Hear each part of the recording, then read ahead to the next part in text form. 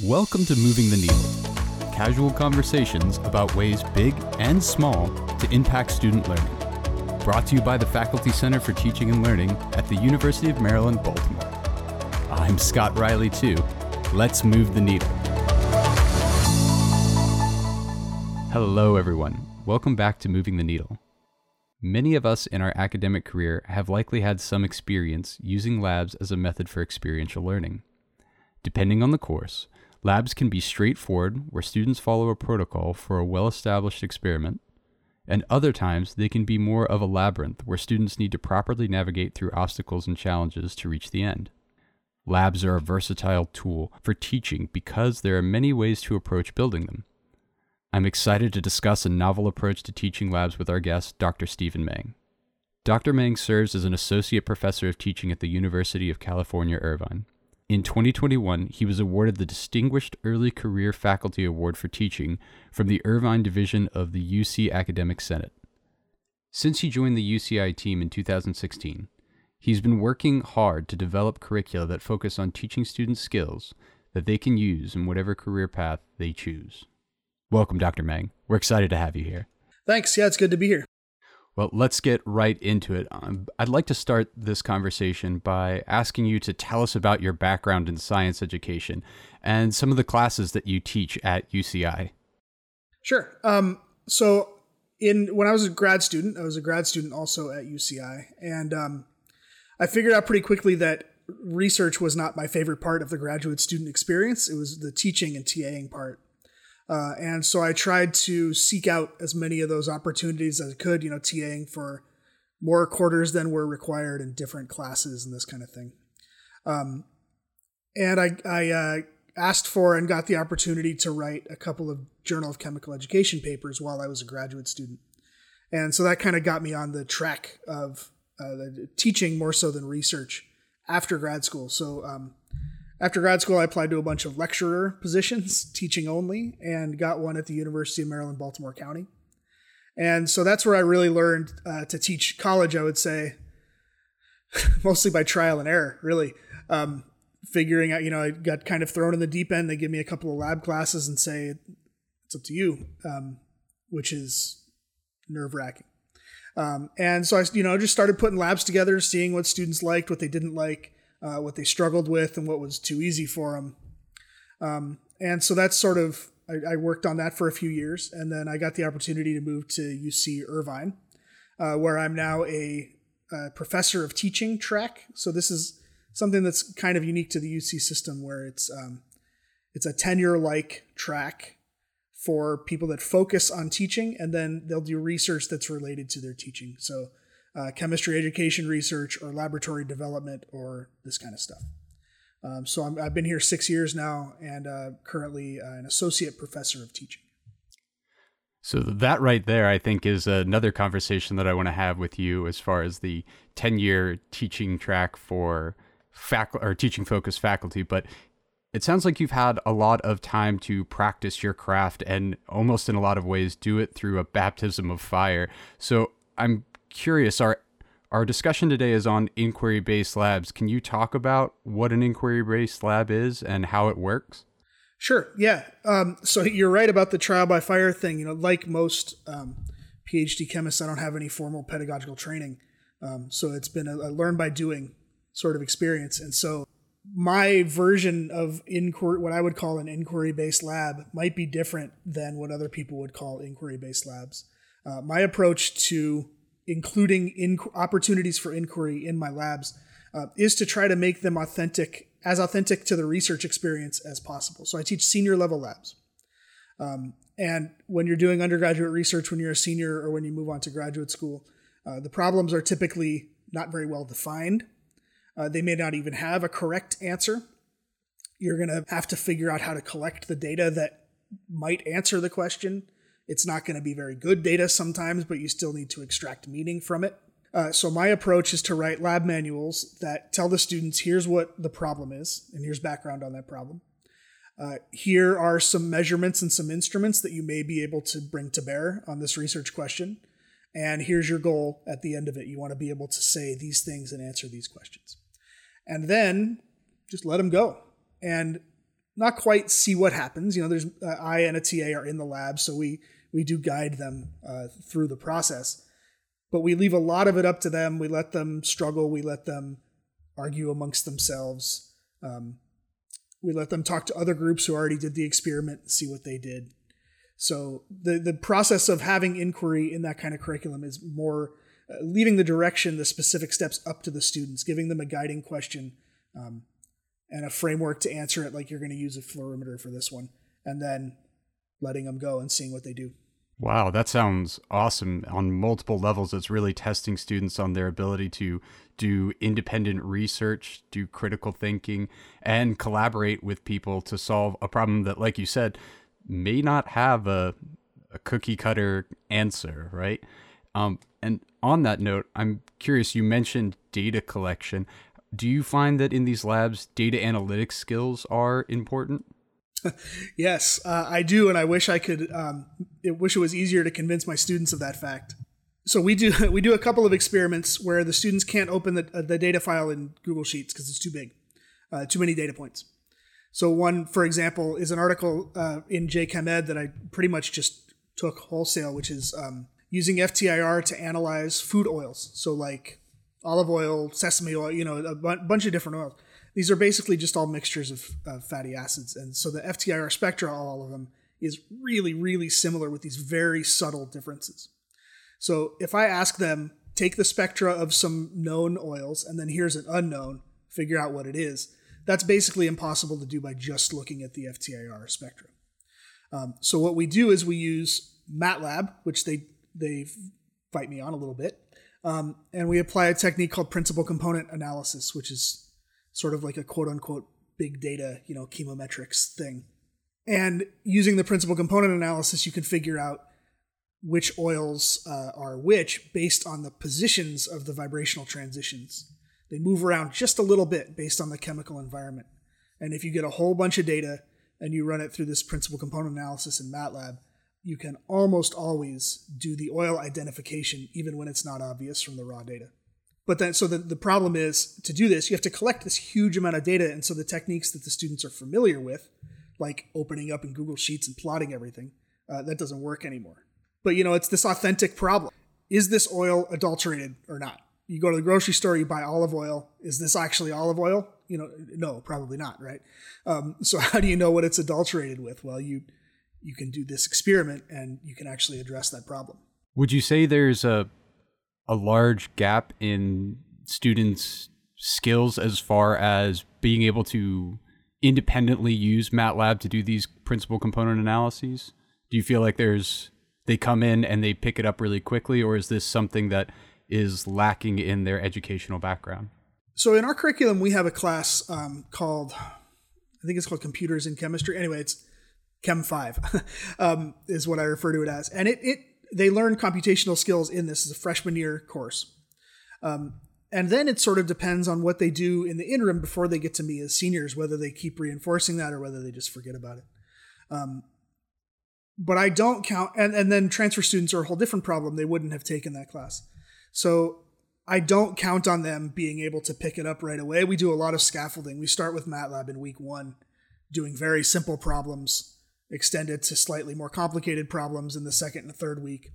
And then once they get into the lab rotations, where they run into the FTIR lab eventually, they've at least seen MATLAB. They've used it to do a few things. There are a bunch of tutorials posted all over the course website. And so, yeah, there's an element of hand-holding in the MATLAB because the backgrounds are going to be so varied. But the learning objective that I care about is that they know that MATLAB is a tool that they can use in this way to handle a lot more data than spreadsheet software can, and it can do more advanced calculations than spreadsheet software can. And so I do think that they learned that. Speaking of learning objectives, one of the things that I'm interested in with these inquiry-based labs is this idea, like you said, there's a professor and a TA in the lab to kind of guide students, but you always want to make sure that you hit your student learning outcomes or your objectives for the course. Is that more difficult with these inquiry-based labs where you have to add some kind of additional component to make sure that they get all of those student learning outcomes? Or when you go to assess them, you find that these inquiry-based labs meet that that goal or that expectation every time? It's a little of both.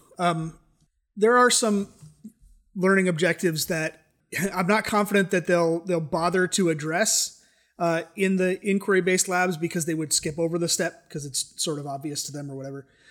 Or on the other end, it would be too hard. They wouldn't think to make a given measurement, or they wouldn't think to check a certain thing or whatever. But I do care about them learning, that fact. And so I'll cheat a little bit. I'll say, okay, this is an inquiry-based lab, but in the prologue, you got to make these 3 measurements, right? So there's a method for inquiry-based labs that I taught with last summer in a colleague's general chemistry lab class called argument-driven inquiry.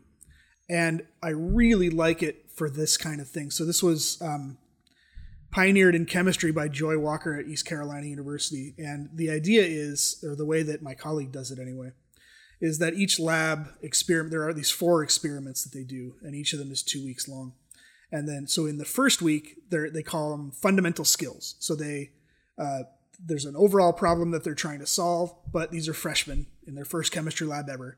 And so the first time they come in, they're going to learn how to make a melting point measurement, or they're going to learn how to do, use a little UV vis or something like this, right? Just skills that they don't have yet. They're going to learn the skills. And then they're going to make a prediction about what's going to happen the next week when they come in and use those skills to address some sort of authentic problem. Determining the composition of a mixture, or making a Beer's law plot to do quantification, or whatever it is, right? And so then the next time they come in, they do what's called the original investigation. And in this part, this is the inquiry part. It's less well defined, and they have to build an argument. So this is the argument-driven inquiry part. We have these tables they can write on them with chalkboard markers, and so they'll make a little poster right on their table and say, here's our plan, here's our justification for the measurements that we're going to make, here's the kind of data we expect to collect, etc. Right? And then students will go around, they'll visit each other's tables, they'll look at their posters and say, oh, that's a good idea, I never thought of that. Or they'll argue with them and say, oh, don't do that, do this other thing. It's fun to watch. And then they do a little report for the fundamental skills, a little report for the original investigation, then a big report for the overall lab. And so you can really make sure that you hit a lot of different kinds of learning outcomes with the combination of those 3 assignments. So one learning outcome can be, do they know how to make a calibration curve, right? And so because you walk them through, you make sure that they collect the correct data. And then another learning outcome could be less well-defined. Can they make an argument based on incomplete data, or can they predict the results of an experiment in advance, or whatever, right? And so there's opportunities to get all these different kinds of learning outcomes in there. It's also really cool because they look like they're doing science. You go into the lab and they're excited and talking about, no, let's do it this way, let's do it this way. They're not just have their head in a lab manual and okay, what's step 3? Okay, let's do step 3. What's step 4? Okay, let's do step 4. It's a lot more fun to be in the lab and watch people do experiments this way. That sounds great, having them engaged, because I was a TA for many years, and I've heard exactly what you just said. Let's do step 3, step 4, and they're not even thinking about why they're doing the steps. So if you've been able to overcome that hurdle, that in and of itself is an amazing achievement. I want to segue from that and discuss your creation process behind these inquiry-based labs. Kind of when and where did you first discover or create these ideas, and what did the process look like? Did you have pilot classes? Were there rounds of student and faculty input? And how well accepted were these changes? Because you are kind of reinventing the lab in a way. Yeah, so pilot classes would have been a great idea. But that's typically my invention process, I guess, has been driven by dissatisfaction. So I get a new job or take over a new lab and I see the way that people have been doing it in the past. And I say, well, that's dumb. Or I do it their way once and I watch the students and I say, well, they're not getting anything out of that. Or, oh, they could be thinking about this in so much more detail, or et cetera, right? And so then I make changes that make sense to me. And part of this process is you have to be willing to have a class go really badly, which has happened, although not, luckily not super often. Usually it's like one experiment where I was like, wow, I asked them to do way too much and nobody learned anything because they got stuck on the first step, of the inquiry process, and they never got past it, or they got past it because the TA helped them, but then they didn't really understand why they got past it, But, in terms of the development of the experiments, I've taken a couple of different approaches to this. One that I've actually really had fun with. Right now I teach instrumental analysis. So I'll go to the Journal of Food Chemistry is a good one.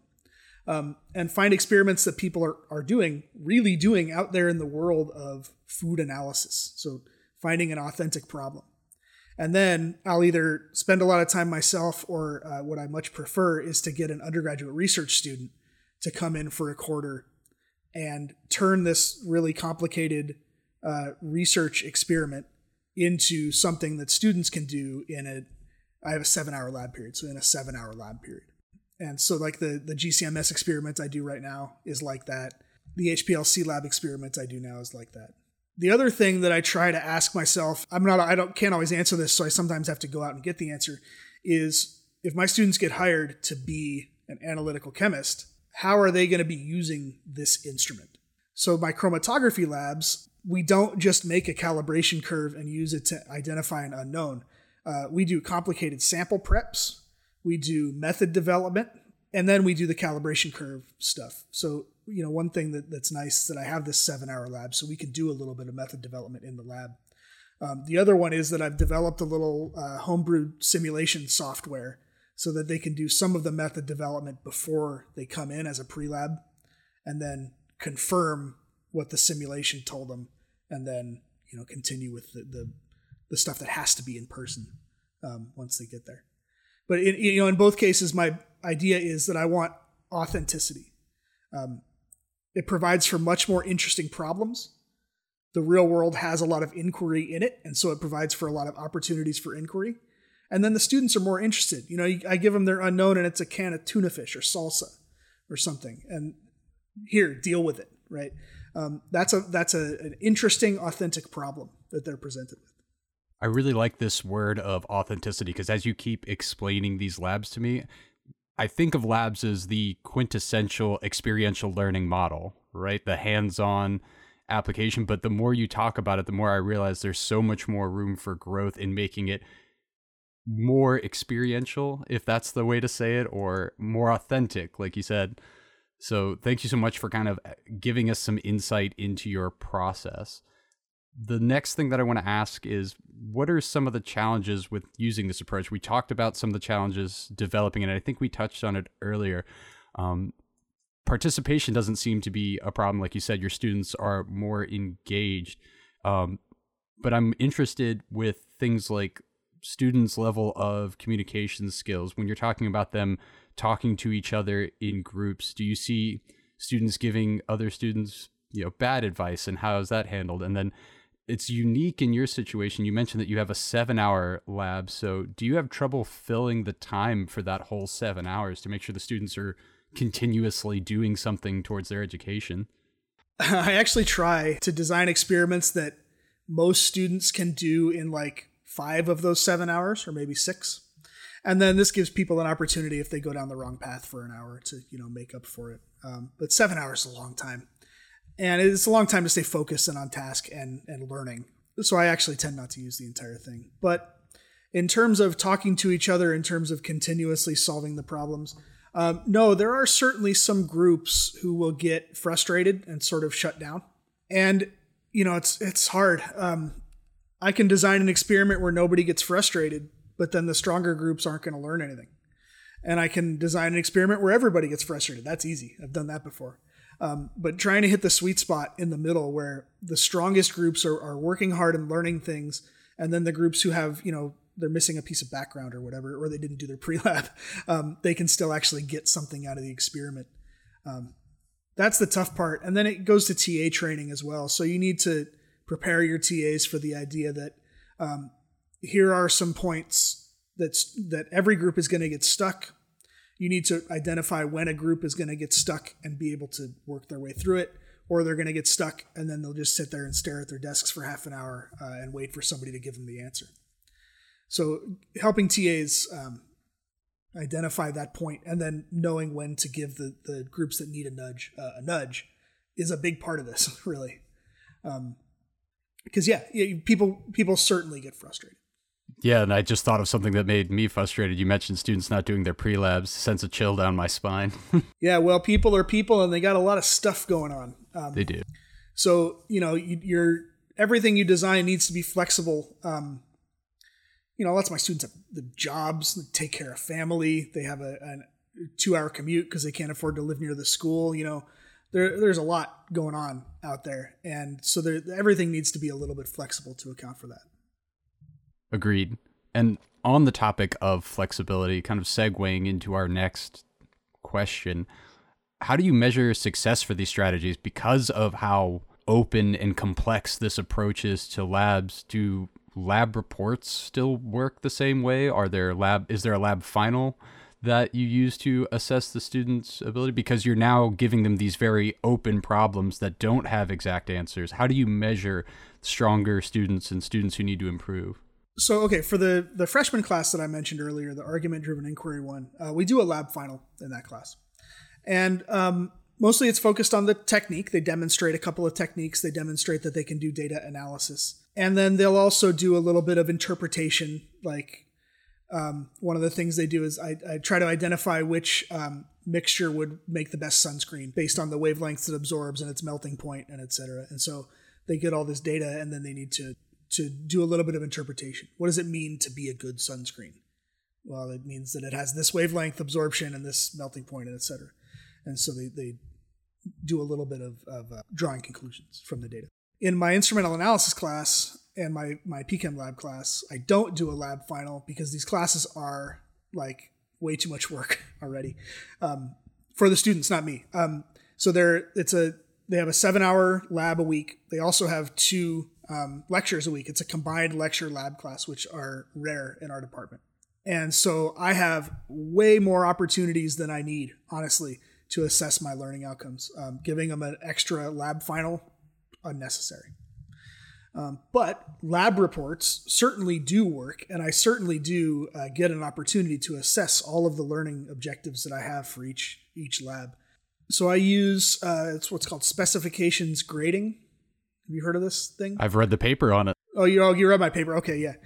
So that one's about a writing class, which is not really applicable to the lab stuff. So for the lab, the idea of specifications grading is that you set out a list of your learning objectives for the experiment or whatever it is, the assignment. And then students get credit for either meeting them or not.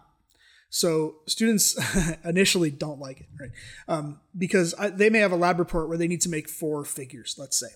And there's just one rubric item for making figures correctly. And if they mess up one of those 4 figures, they don't get that rubric item. They got to do it either all correctly or they have to try again. And part of the deal is resubmissions. And so that it's not an all or nothing kind of thing. It's less harsh than they initially perceive it to be. But it does require them to demonstrate mastery of the learning outcomes to get credit.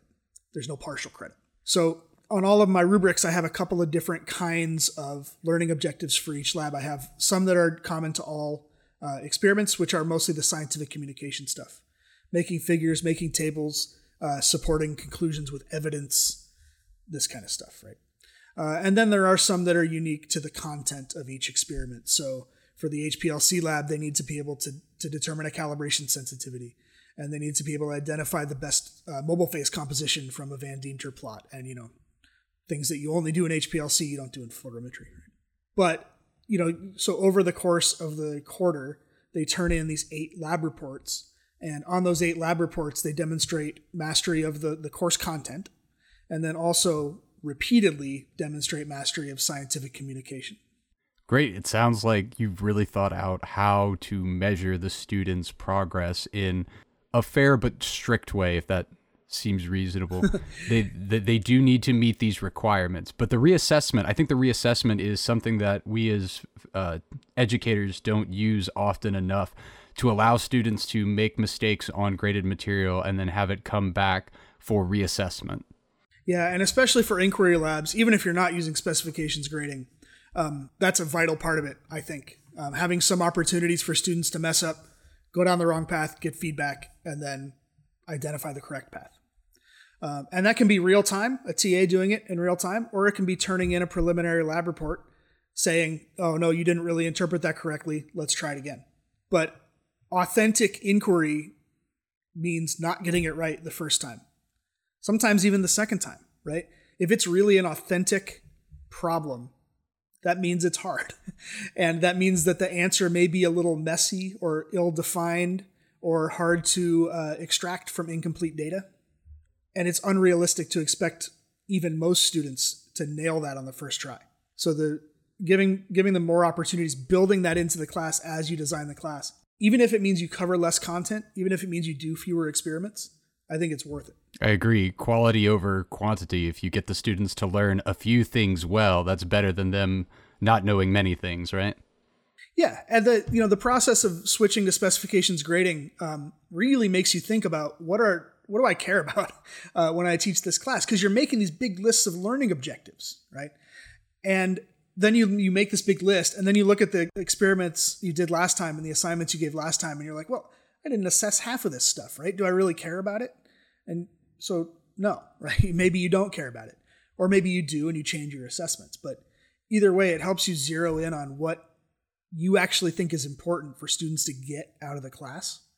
And then always, I talk to a lot of people about how to do specifications grading, and I always recommend get rid of stuff. You're doing too much. You're assessing too much. You're assigning too much. Get rid of it. So like you read my paper about my writing class with specifications grading. There's 30% fewer assignments in my class that I'm teaching right now than the class that I wrote that paper about 3 years ago. I just keep getting rid of stuff. Get rid of it. More scaffolding opportunities, more resubmission opportunities. That's better. That's something that I've been curious about with the idea of how many reassessment opportunities you provide.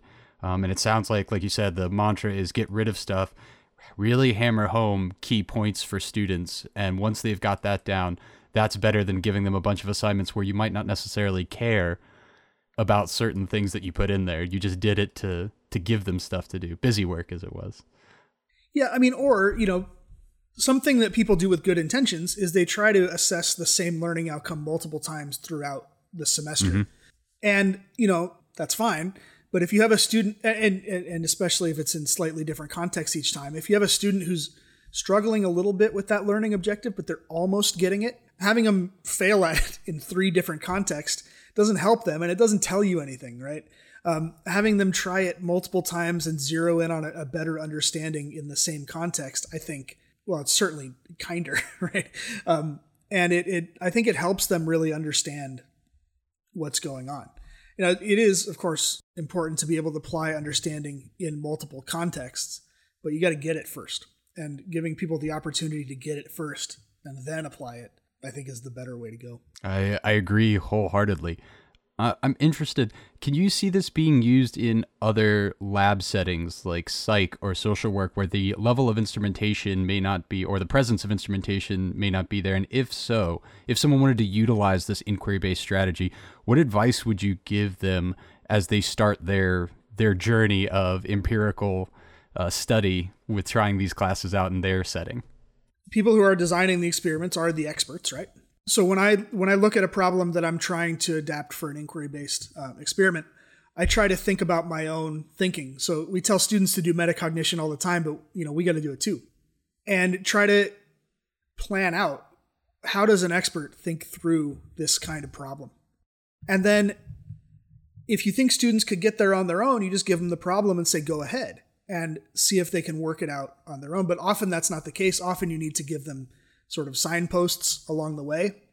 And so if you identify as an expert that you look at a problem and you identify aspect A and aspect B and aspect C, and then you synthesize those into a solution or an analysis of the problem, you can guide students to each of those. You can have a 3-part lab, right? Where they first inquiry their way to aspect A, and then inquiry their way to aspect B, and then, put everything together.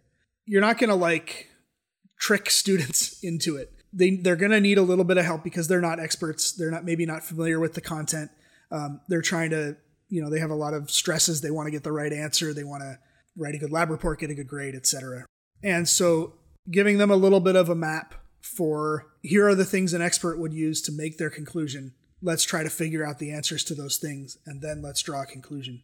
I think is the advice that I would give, right? And so for instruments, this is what I do. Like, okay, we're doing an HPLC lab, so identify the best mobile phase composition for this separation. Identify the best flow rate for this separation. Figure out what range of calibration standards you need, right? And then put it all together, do the analyses, give me an answer. How much bisphenol A is in the hot sauce, And the reason that I tell students to do those individual things is because I know that those are the things that I would need to do if I came to this problem and had no idea where to start. Well, let's figure out the parameters that we need for the solution. Let's figure out the instrument conditions in this case. So don't assume that students are going to know that's what I need to do right away. Give them a little bit of a roadmap. But then within that, there are plenty of places where you can take away details, make them answer questions, make them get a little lost and confused and work their way through things, right? I have a lot of lab procedures where I make students lost and confused. I know that feeling. I feel like sometimes that's more on the student than the procedure, but I can commiserate there. Thank you for the advice, Steve. I'd like to kind of round out the conversation by talking to you about what you think is moving the needle. So one of my favorite questions is, what do you think is changing the landscape of teaching?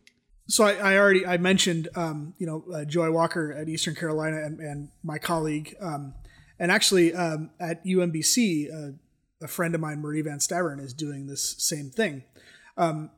This idea of argument-driven inquiry, of giving students these authentic or semi-authentic problems, but then just giving them time to work it out, to argue about problems, to draw their own conclusions, to give other people advice, right? Making the lab a more authentic place than just following a recipe and learning how to use a graduated cylinder or whatever. I think these techniques that people are using to turn the lab into a place that's not just for hands-on skills, but is also for critical thinking and learning the practice of being a scientist. I think that's the most important thing that we can do with lab instruction. And I mentioned it before. Sometimes it means taking content out, and I'm totally okay with that. I actually advocate for that. Doing less stuff, but asking the students to do it better, more authentically, more like a scientist would do it. Getting them into these habits of mind for thinking through a problem, thinking about how to design a solution or how to even approach the problem in the first place. I think is a much more effective use of our lab time than just, here's how to do serial dilutions. Right? Yeah, I agree. We really want to train the next generation of scientists to be independent thinkers, not follow the recipe. So this technique really does sound like it's trying to do that. And giving them experiences that are going to show up in their job or if they go to grad school, like being frustrated, like being completely lost and not knowing what you're doing and having to go back 3 steps and say, okay, when was the last time I knew what I was doing, right? Let's go back to that point and then let's start again. It sounds borderline cruel, but I really enjoy watching students go through that process. Not because I like seeing them be frustrated, but because I remember me, in graduate school, being on my own scientifically for the first time and having no idea what was going on, right? We can recreate that in a much more friendly setting, in a setting where there's trust between the student and the instructor, and they know that there is a ladder there that they can grab onto if they need it, but that we expect them to try and figure it out on their own, right? I really would hate the idea of any of my students going into either graduate school or their first job and being expected to solve a problem and just not even knowing how to approach it. That's a very lonely feeling, a scary feeling. And I think labs can introduce students to that feeling in a much lower stakes environment, teach them how to work their way through it, teach them how to think like scientists. Anybody who's doing that, I would say, would be moving the needle, would be improving lab education. Agreed. Steve, thank you so much for coming on the show today and talking to us about these inquiry-based labs. We really appreciate it. Yeah, no problem. It was good to talk to you. Thank you for joining us today on Moving the Needle. Visit us at umaryland.edu/FCTL to hear additional episodes, leave us feedback, or suggest future topics. We'd love to hear from you.